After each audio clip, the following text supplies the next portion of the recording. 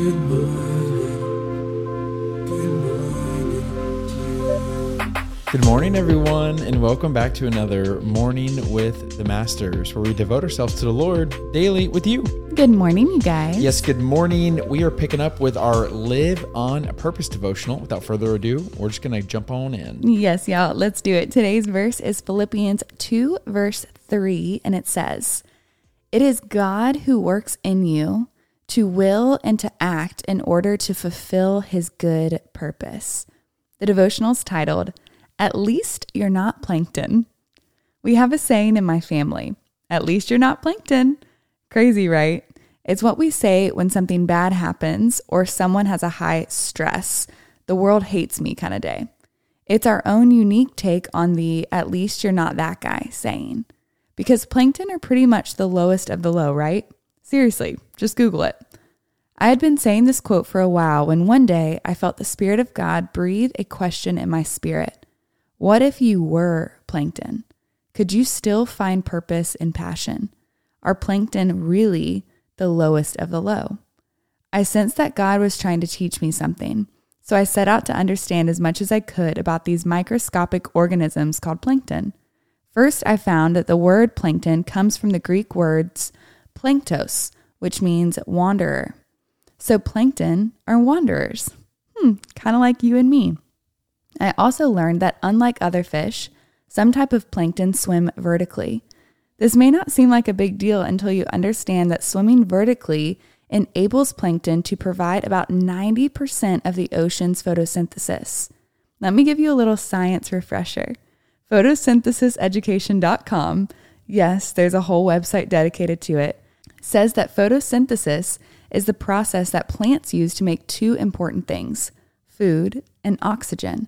I also learned that photosynthesis is so essential to life on Earth that most living organisms, including humans, cannot survive without it. Not only that, these little plankton guys are also providing 50% of the oxygen you're breathing right now. What's my point? The world of the sea is so extraordinary and so complex, but God is so detailed and so amazing that even tiny microscopic organisms have a purpose in God's plan. It is easy for us to judge the significance or insignificance of someone else's purpose based on the world's standards of what looks impressive. But even though plankton are usually invisible to the human eye, their purpose is huge. If God can breathe purpose into the life of plankton, just imagine what he can do with your life. Can we get an amen? Amen. I love that. That's so cool. I had no idea. Can you repeat that second to last paragraph? The super powerful one? Yeah. It is easy for us to judge the significance or insignificance of someone else's purpose based on the world's standards of what looks impressive. But even though plankton are usually invisible to the human eye, their purpose is huge.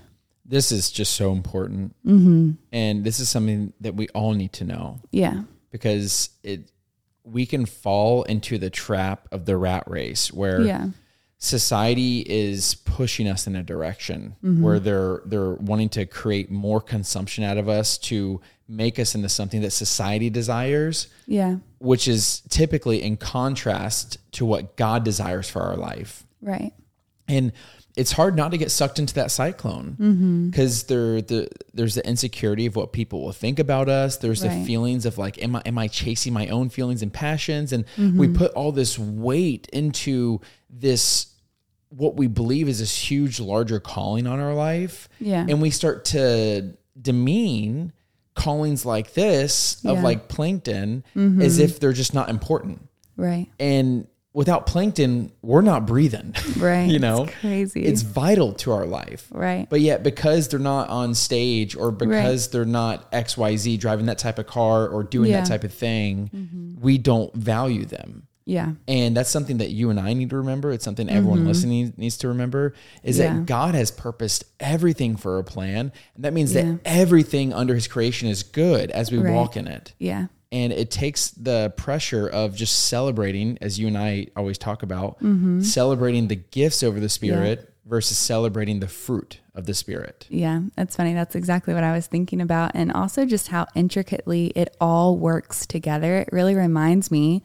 of the body of Christ. Yes. You know, if we're not breathing without plankton, okay, well, in the body of Christ, there are so many different things that have to work together for the body to be healthy, you know? And if the body of Christ is just always so concerned with their big purpose and they're not focused on those small acts of obedience in your daily life, the things that feel small, feel tiny, feel microscopic, we're walking in disobedience. And when we walk in disobedience, the body of Christ isn't going to function properly. Yeah.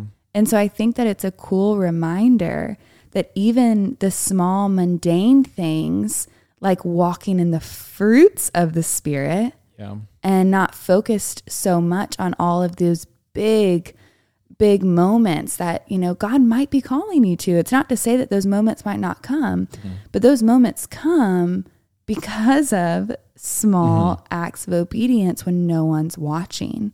And so I think that this was just such a cool reminder that there is purpose in every single facet of your life because God designed it. Yeah. And if God can breathe passion and purpose into plankton, then that means that there is purpose in everything that you do. Yeah. You ready to pray sign out? I am. Dear Heavenly Father, Lord, we thank you just for your detail, Lord, that you are in it all. That we don't have to question whether or not we have purpose here, because when we look around, when we look at your creation, when we study plankton, it's a reminder that you've put purpose in us, Lord. And when we walk in obedience, it is helping the body of Christ function properly and be healthy. Lord, we have a place in the body of Christ. We are not outsiders. We are truly your children. We are kingdom builders. We have a place at your table. And what an honor. Lord, we thank you for that. In Jesus' name, amen.